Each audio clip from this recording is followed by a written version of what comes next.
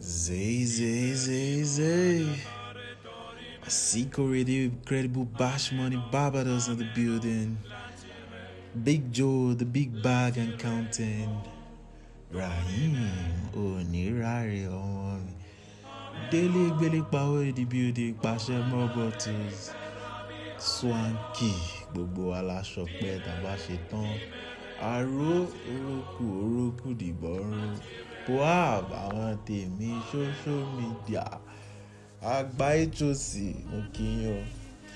Àwọn ọmọ mi Sekina ń ṣẹ́ lórí màmá.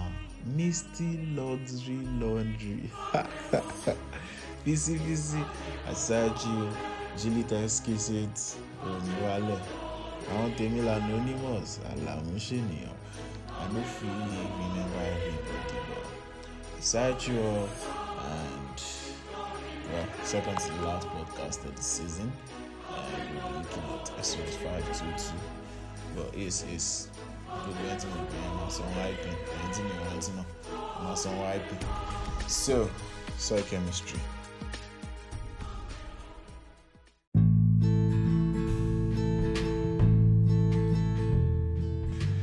Alright, let's read proper now.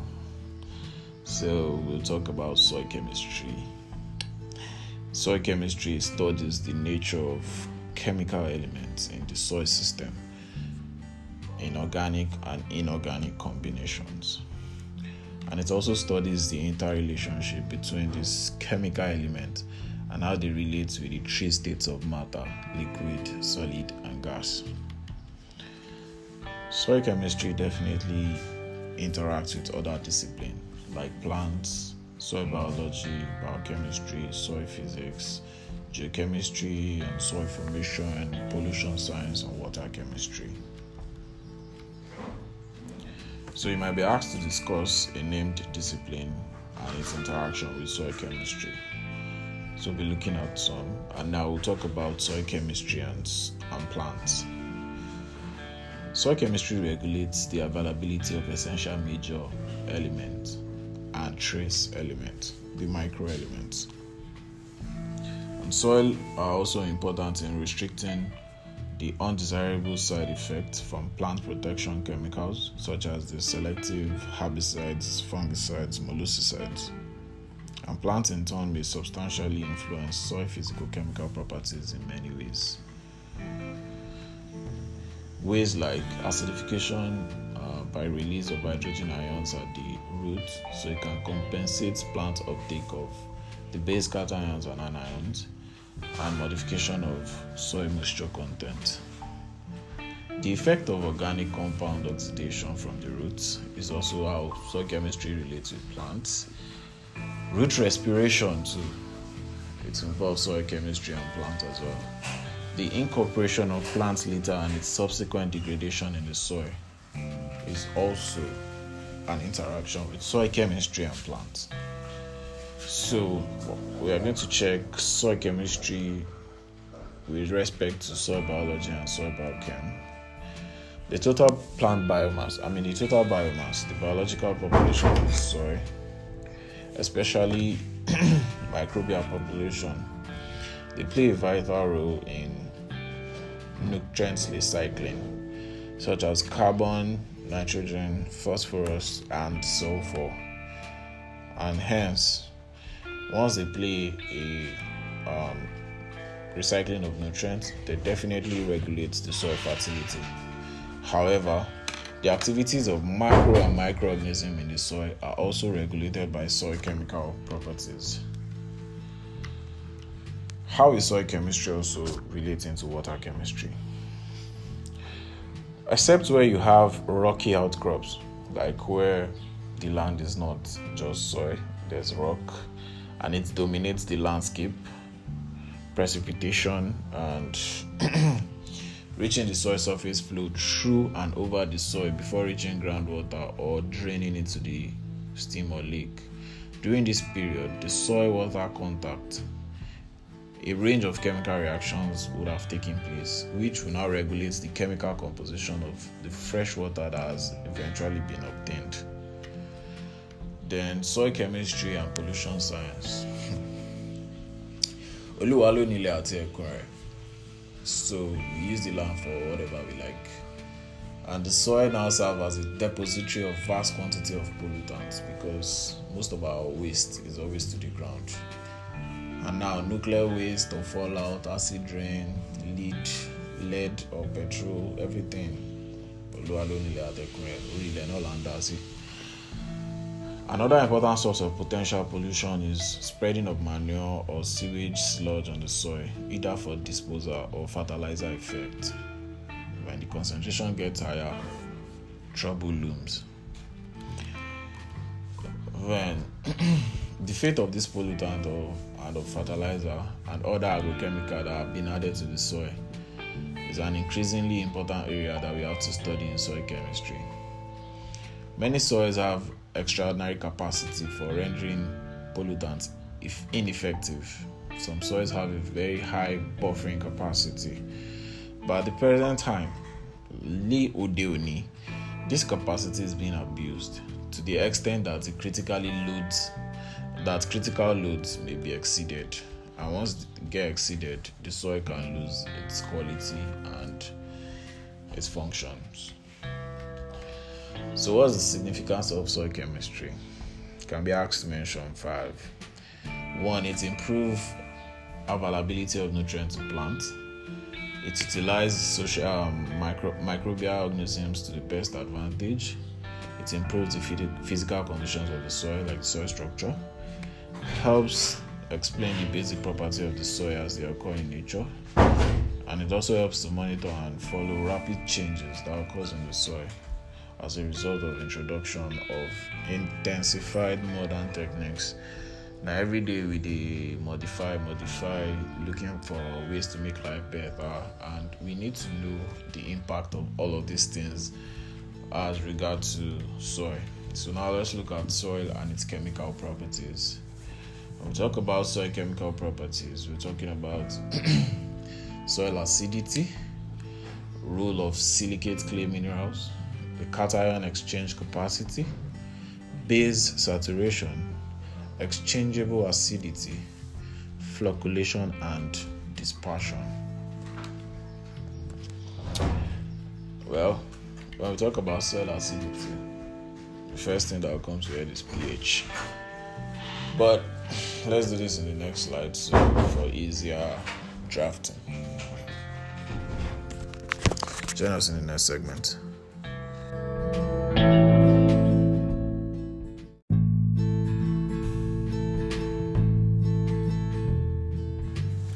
Ẹ káàbọ̀ padà sórí ètò àwọn ìkẹyìn síbi tá ìkọjú sí.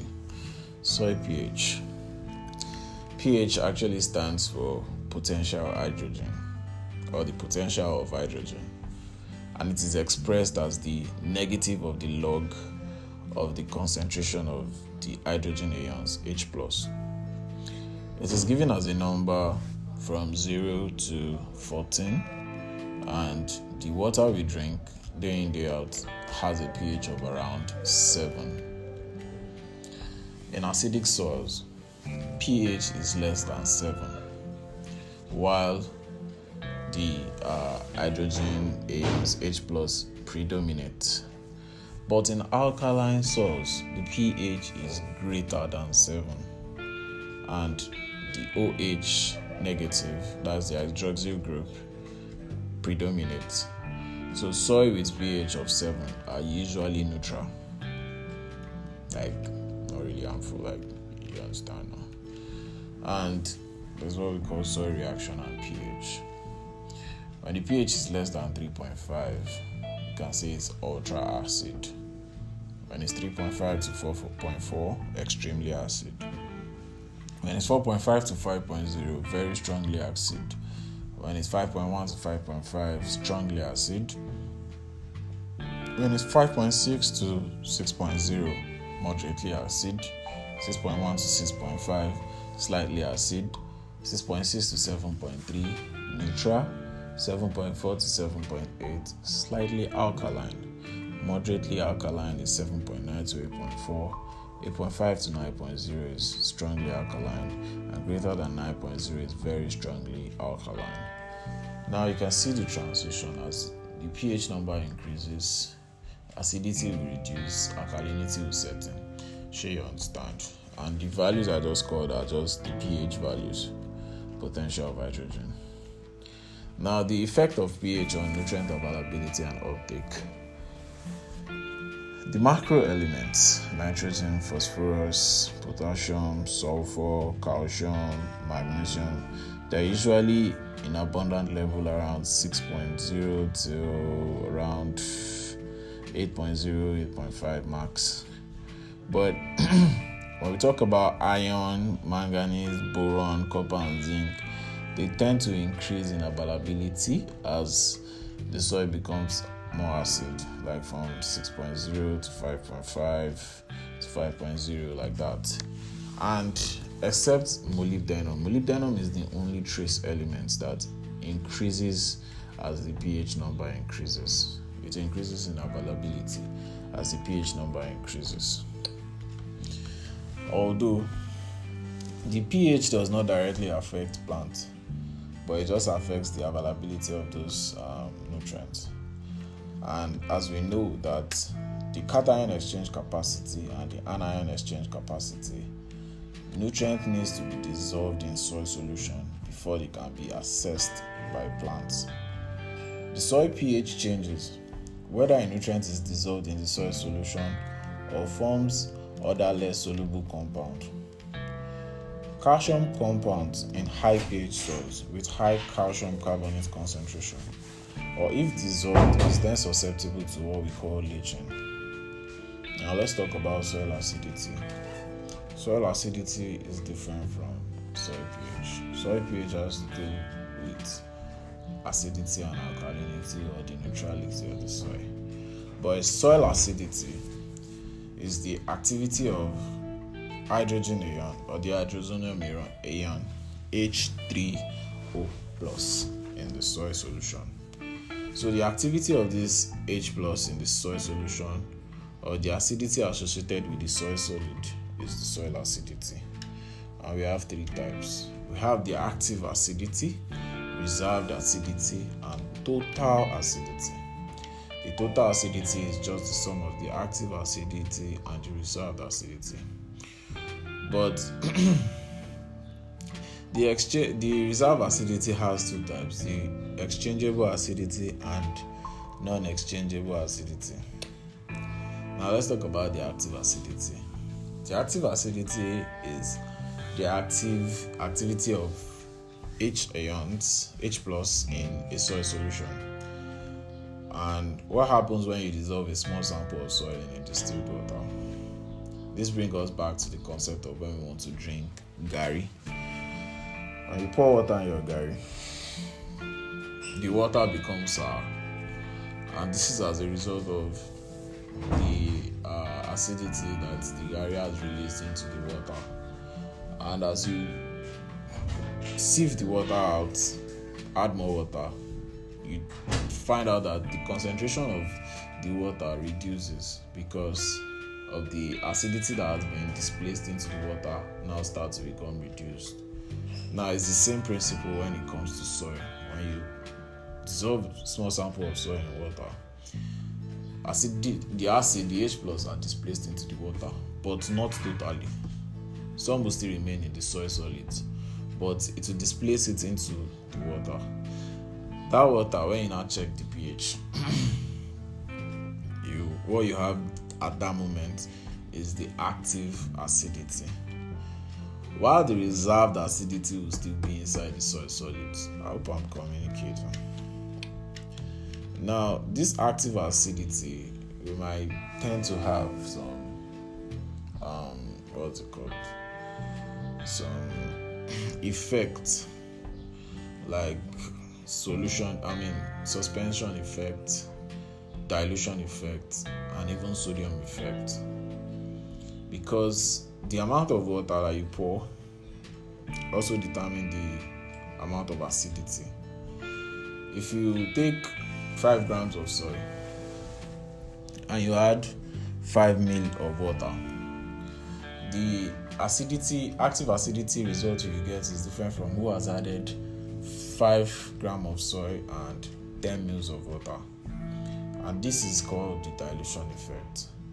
Or we have the suspension effect, which is when you dissolve soil in water, maybe of a known ratio, 5 grams of soil to 10 mils of water. When you want to check the pH, when you check for only water, you have checked only the active acidity. If that's what you're looking for, you're safe. But if your pH electrode is now touching the soil, it will now be calculating the active acidity and the reserved acidity. Most especially when you shake thoroughly. When you shake thoroughly and everything is mixed and you quickly take your pH, you might have roughly an estimate. But when this thing settles, the soil solid settles, and you have the dispersed medium, then you now check the pH. What you have there is the active acidity. And I hope we understand what active acidity is. So when you dissolve water like that, the H plus starts dissociating from the soil particle in the water, and it causes the acidity known as the active acidity. And acidic cations still associated with soil particles do not contribute to the active acidity, which is those acidic cations that I see in the soil solid, they don't contribute to the active acidity. Now, these acidic cations that are still associated with the soil particle that do not contribute towards the active acidity, that are still in the soil solid, I get coconut head.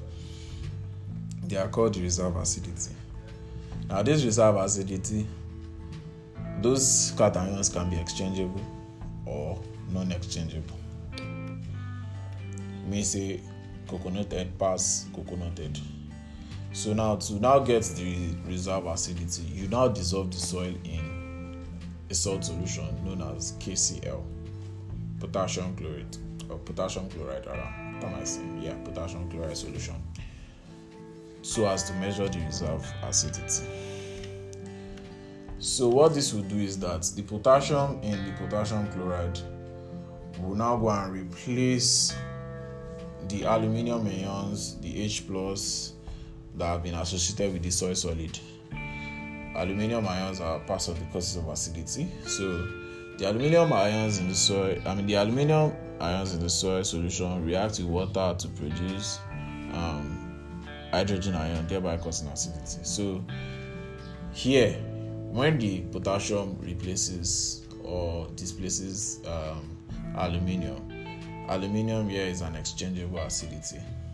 So the bound hydrogen ions and aluminium ions that is not displaced or slowly displaced is now called the non-exchangeable acidity. Now the K in the potassium will displace aluminium and H plus from the reserved acidity. But there are still some that are coconut head that won't get displaced. Those ones are now called the non-exchangeable ones. The ones that get displaced are the exchangeable ones. So you can now calculate the percentage, like percentage of exchangeable capacity, percentage of non-exchangeable. But when we're talking about cation exchangeable capacity, we can't talk about that. So the reserve acidity is still on the reserve acidity. It refers to the non-active acidic cations associated with the soil solid that are gradually released into soil solution and or are non-exchangeable using a concentrated neutral salt. So the total acidity, I said, the sum total of both types of acidity, active and reserve acidity, is known as total acidity. So how do we measure acidity? 11 minutes. Okay, let's still go. We measure it on a pH scale ranging from 0 to 14, and it is done in a soil solution. And most cultivated soil that we use for agriculture is around 6 to 8 pH. So what are the causes of soil acidity? I'm just trying to let us finish soil acidity on this segment. So what is causes of soil acidity? the leaching loss of bases. When calcium, magnesium are lost to leaching, and they are leaving aluminium, iron, and hydrogen plus, we tend to have more acidic soils.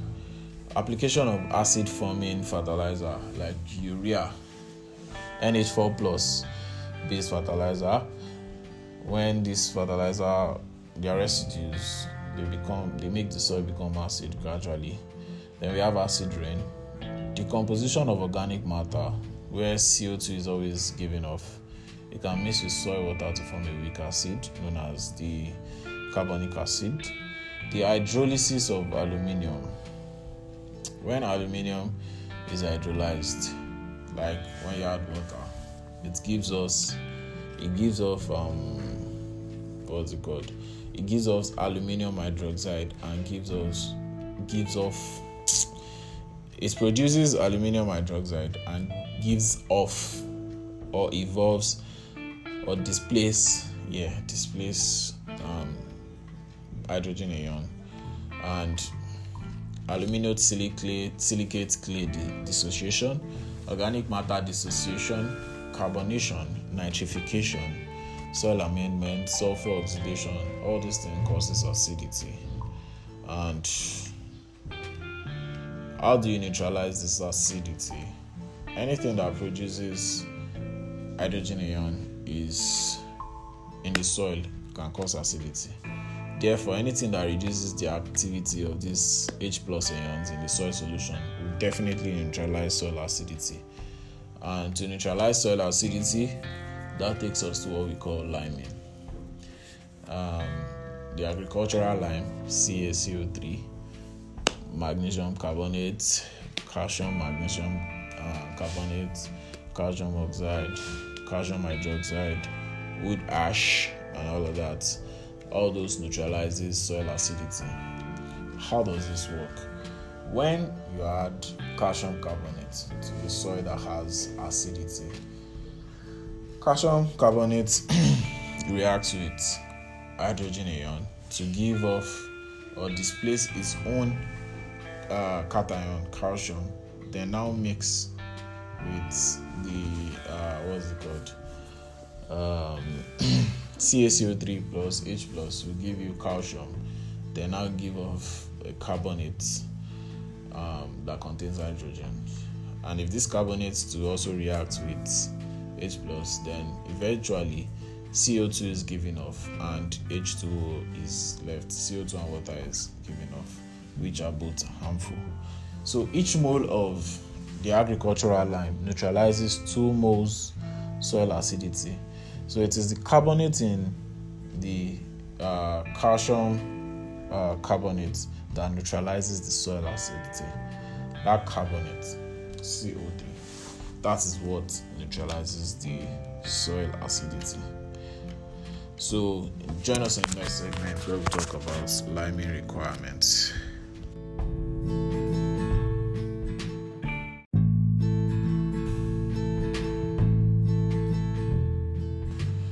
Watima Shekini, Watima Agbo. Are you sleeping? I don't believe. Lime requirement. Lime requirement is the amount of liming material that is required to bring about the desired pH change. And the amount of lime required to raise a soil from 1 pH to a desired pH value is known as lime requirement. And lime requirement is determined by the change in pH required. Is it from 4 to 9? Is it from 4 to 8? Is it from 12 to 6? It's also determined by the buffering capacity of the soil. Àwọn soil kan wà ó máa mú lime náà kó tó tiẹ̀ ṣiṣẹ́ tó rán. Then we have the chemical composition of the liming material. The liming material, maybe it's CaCO3, or it is CaO, or it is MgCO3. The chemical composition also matters. The fineness, lubu, powdered, how fine is it? The fine one will react faster than the granular ones. So the principle is simple.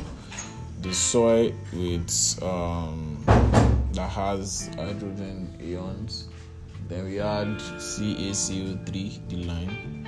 What it does is this calcium will displace the hydrogen ion away from the soil and go and bind with the soil.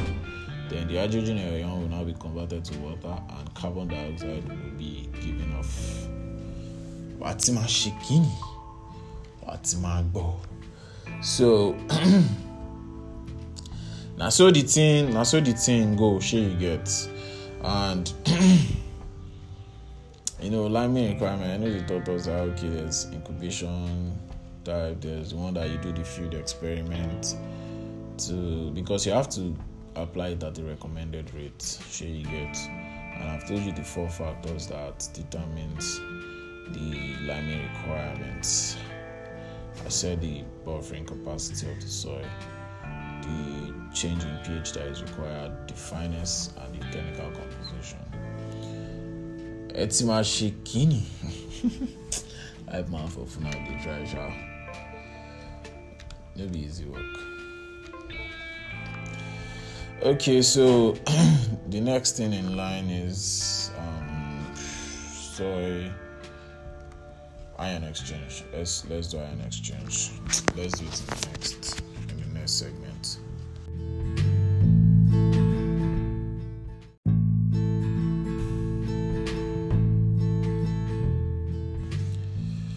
So we'll talk about ion exchange. Soil colloid have unneutralized negative charges.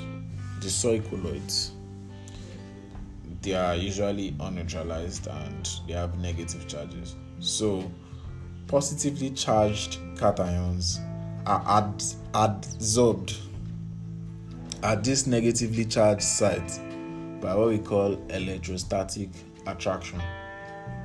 The electrostatic attraction no be hard, na just rainbow.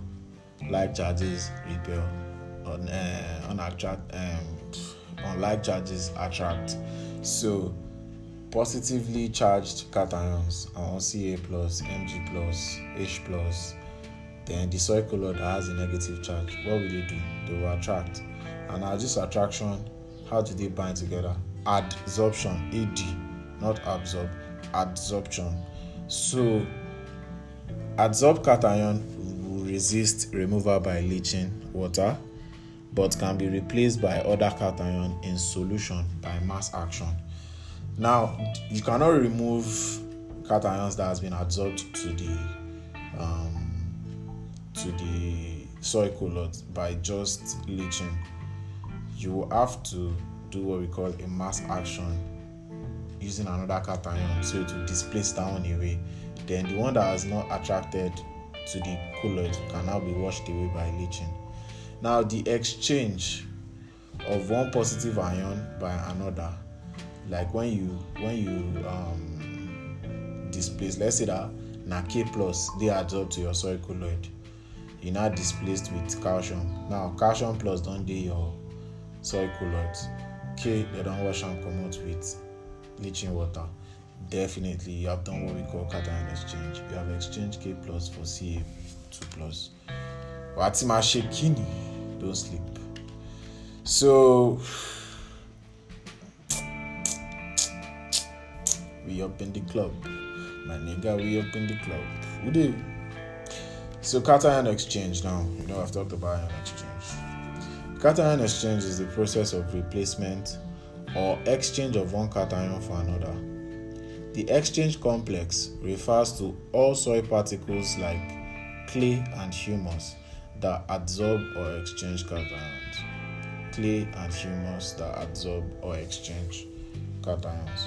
And the liming of acid soil results in Ca2 plus ion replacing H plus and Al3 plus. I think I've explained that and it's clear. How do you express cation exchange capacity? It is expressed in centimoles per kilogram of the soil. And cation exchange capacity is known as CEC, not CCO, not credit card, CEC. And CEC is the sum total of all the exchangeable cation present in the soil solution in equilibrium with the soil solid. Sum total of all exchangeable cations. Remember that there are some cations that are non-exchangeable. So when they say the soil have low CEC or high CEC, what they are just saying is that the exchangeable capacity of the soil is low. When you want to swap or when you want to displace, change the distance, is low. It's not always easy compared to the one that have high CEC that will just do it sharp.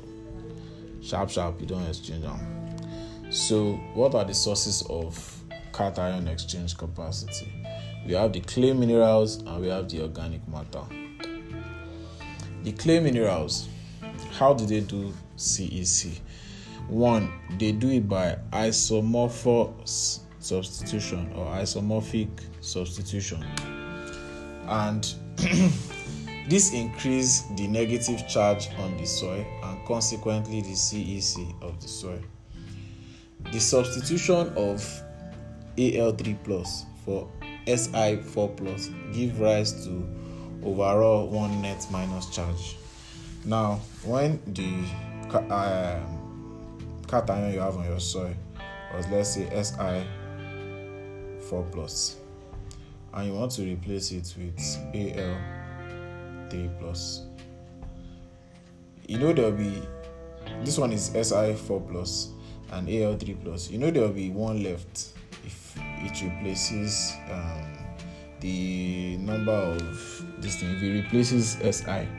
So we now have Al3 plus remaining one of silicon. The 4, silicon is 4 plus 4 minus 3 is 1. So that means that we have one net minus charge, and this now results in the increase in the negative charge on the soil and consequently the CEC of the soil. Now, the CEC of some clay minerals, CEC ranges from about 2 to 150 centimoles per kg. Kaolinite, mica, montmorillonite, vermiculite, they all have their own cation exchange capacity. We're talking about clay now. Kaolinite have about 2 to 5, mica has about 10 to 20, montmorillonite 70 to 100, vermiculite 100 to 150. Organic matter, they have about 200 centimole per kilogram CEC capacity. CEC. Highly decomposed organic matter, known as humus, have a very high surface area that is greater than clay. Clay has small size, larger surface area. Organic matter has a higher surface area than clay itself. So it develops negative charge due to the H plus ions from its functional group, the carboxyls, the hydroxyls, and the phenolics. So they develop a negative charge. Now, the root hair. Let's say the root hair has H plus all surrounding it, and the soil solution was added, like a soil solution with some cations were added. All the cations that are on the clay particle or the humus particle will now go and exchange all these H plus.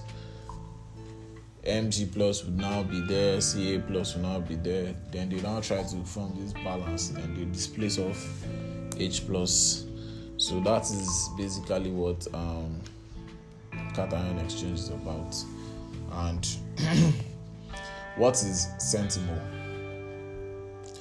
And how do we calculate it? Because CEC is calculated in centimoles. So how do we calculate this? Okay.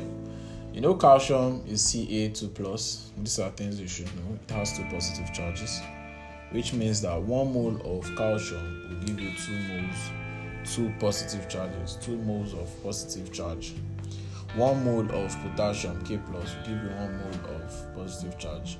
1 mole of aluminium will give you 3 moles of aluminium. So 1 mole equals to 100 moles. So it means that if it's for aluminium, they will not say 1 mole of Al3 plus. 1 mole equals 100 centimoles. Now, if you want to convert 3 moles of aluminium, we'll have 300 centimoles. So, I hope that conversion is clear. It's just like 100 centimeter make 1 meter. So, 100 centimoles make 1 moles. So, if you say 1 mole of aluminium 3 plus is 3 moles of aluminium. So, I guess you should be able to do something in that. So we're going to base saturation, and join us in the next segment for base saturation.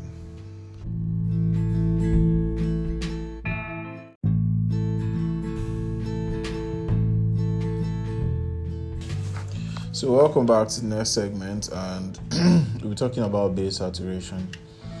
And base saturation is simply just the basic cations, like for example potassium and calcium. They are basic cations. Now when you have potassium, aluminium, calcium and hydrogen on a soil colloid of about 1 kilogram, if the total centimoles of all of these cations are 12 centimoles per kg, then you now add how much the percentage of the basic cation to the percentage of the total cations is the base saturation. I wish I can explain this better, but I'm sorry. So, exchangeable acidity, the percentage of soil cation exchange capacity which is occupied by acidic cations. Base saturation is occupied by base, potassium, calcium, sodium, all those ones. But acidic cations, we'll be talking about aluminium, hydrogen, iron. You get that kind of thing. So now to calculate that, you will now be adding aluminium plus hydrogen, then divide by the total CEC. If you don't understand, enter my DM.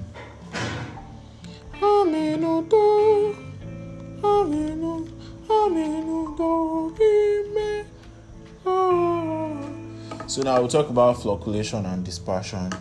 Soil particles that are attracted to each other and form aggregate is known as flocculation, while soil particles that are repelled away from each other and the particles act independently, they are known as dispersion.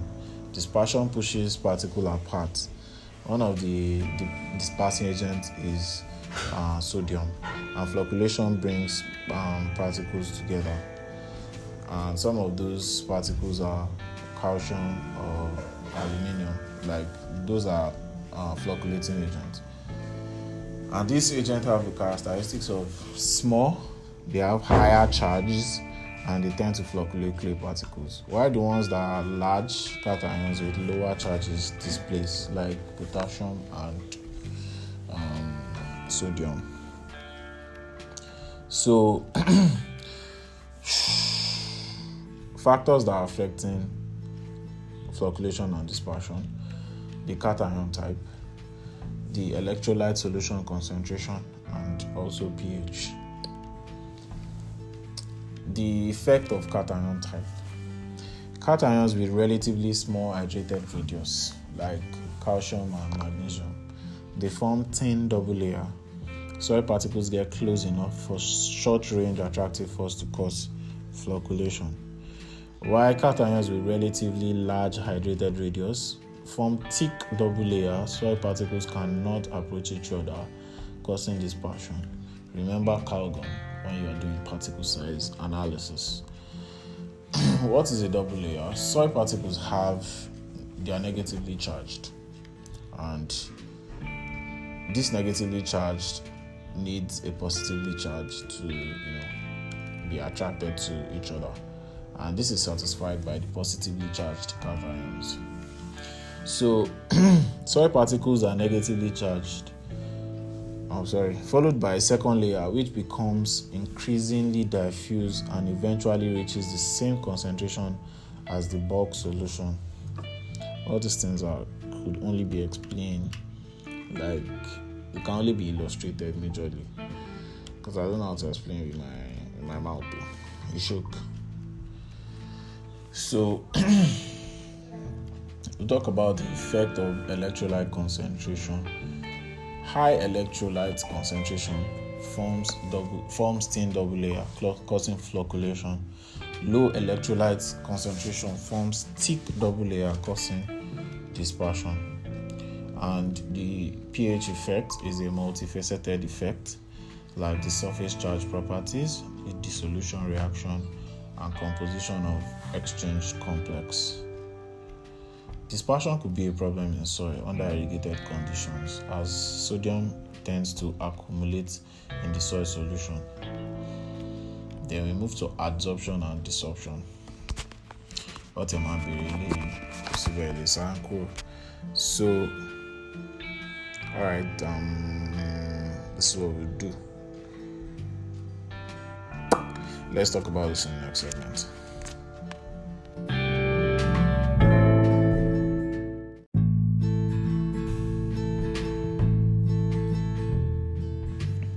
Alright, so let's talk about adsorption and desorption.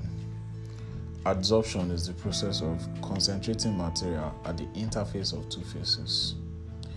It may or may not lead to absorption, which is penetration of components into the other material. So we asked to differentiate between the two. Adsorption is the concentration of the material at the interface of the two phases. Maybe like water on leaves, that's adsorption. But absorption is like bread and tea. When you dip your bread inside tea.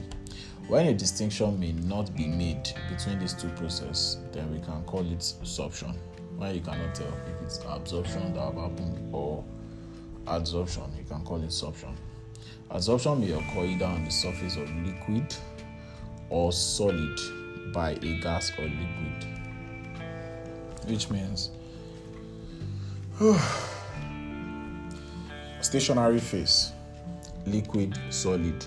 Mobile phase, liquid, gas. Adsorption system, liquid can stay on liquid, liquid on solid, gas on liquid, gas on solid. The stationary phase that might not move is solid or liquid. The mobile phase that can move is liquid or gas. Adsorption characteristics. Adsorption is not only dependent on the surface area, but also on the surface. It's not only dependent on the surface charge, but also on the surface area. Adsorption reactions are reversible and are equilibrium reaction. Adsorption and desorption, they are reversible. Adsorption is characterized by positive heat of adsorption, meaning that energy is released during adsorption process. Adsorption generally decreases as temperature increases. Adsorption is less at high temperature. The forces necessary for adsorption: physical forces, hydrogen bonding, hydrophobic bonding, electrostatic bonding, coordination reaction, ligand exchange. Adsorption isostymes. This describes the equilibrium relationship between the concentration of adsorbed material and the unadsorbed species at a specific temperature. And there are four major types of equations that are used to describe these adsorption isotypes. We have the Freon-Leach, the Langmuir, the BET, the Brunner, Emmett, and Teller, and the Gibbs equation. Thank God that we didn't go into all those things. That's hard. So soil composition. The solid phase. The solid phase occupies about 50% of the soil volume. It is composed of 97% inorganic material and 3% organic material in an average silt loam soil. The solution phase is the chemical composition of the soil solution depending on the physicochemical characteristics, the precipitation solute composition, biological activity, and also the contact time. Then the gaseous phase may be greatly enriched with CO2, which is relatively higher than the above ground CO2, and as a consequence of microbial and root respiration and relatively depleted O2. Under certain conditions, it may contain a significant amount of gases such as nitrous oxide and hydrosulfide or even ethylene. So I think that is that on Dr. Jazz's part. Then we move to HOD's part. I don't know if pollution and contamination is part of it, but I'll talk about pollution and contamination in the next slide, so we don't get issue.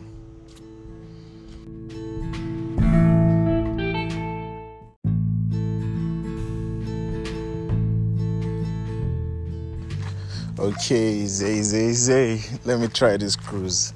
I'm walking on the road, but I want to see if I can be recording the podcast as I'm moving.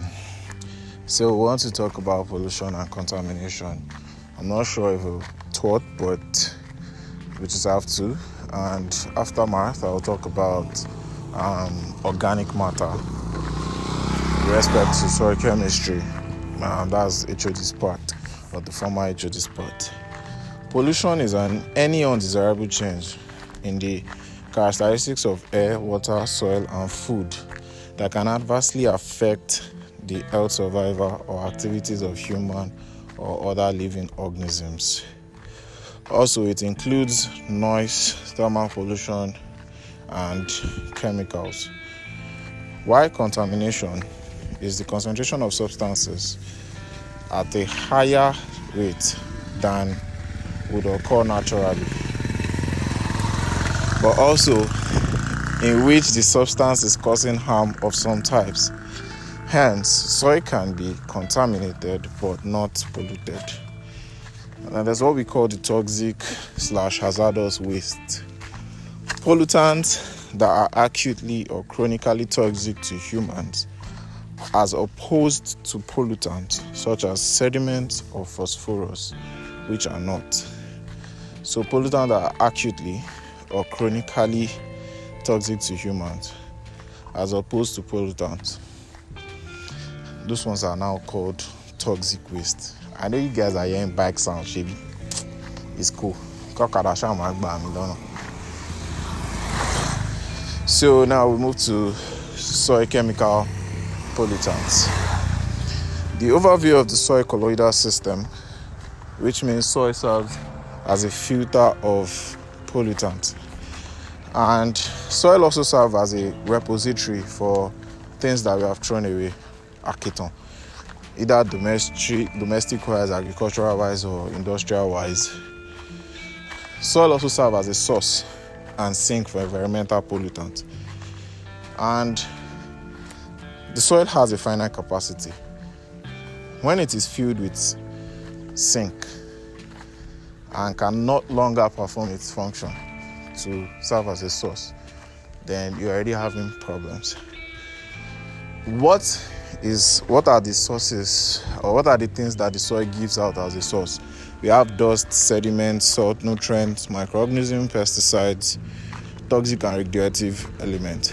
But as a sink, it removes salt and chemical from leaching water used to bury solid waste like in landfills, and if overloaded,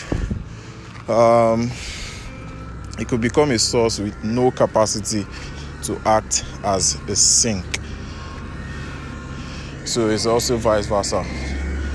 So what are the pollution sources? Hey, Trailer is coming. Chill first. Talk about pollution sources now.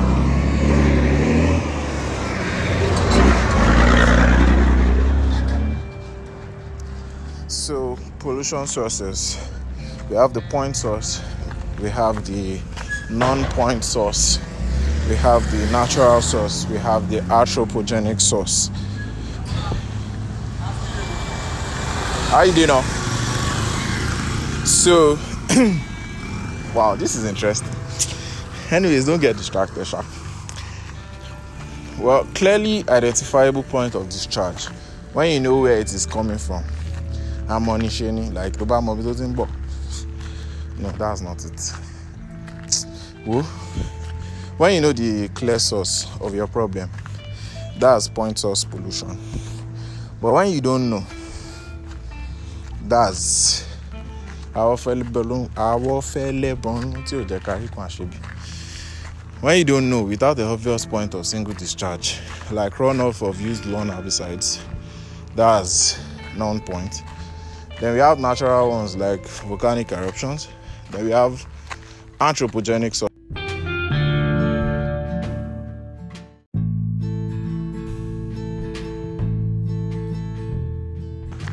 So I got interrupted by a call, no vex. So what are the types of chemical soil pollutants? We have the inorganic, we have the organic, and we have radionuclide. The radionuclide, we have strontium 90, caesium 137, and we also have organic, the pesticides like herbicides, fungicides, and insecticides. Then we have inorganic like cadmium, arsenic, chromium, copper, lead, and all of this causes their own issues. Arsenic causes poisons and cancers. Cadmium causes heart and kidney disease or bone embrittlement. Chromium causes mutagenic. Copper causes a rare disease, and lead causes brain damage and convulsion. Mercury causes nerve damage. Hold on, guys. I have to cross the road. It's not just easy. I just have to take you guys through my daily life. Amen. Motor will not jam. Well, I can fire. Okay, so nickel causes lung cancer. Selenium causes rate of losses of air. Zinc causes rare extraction.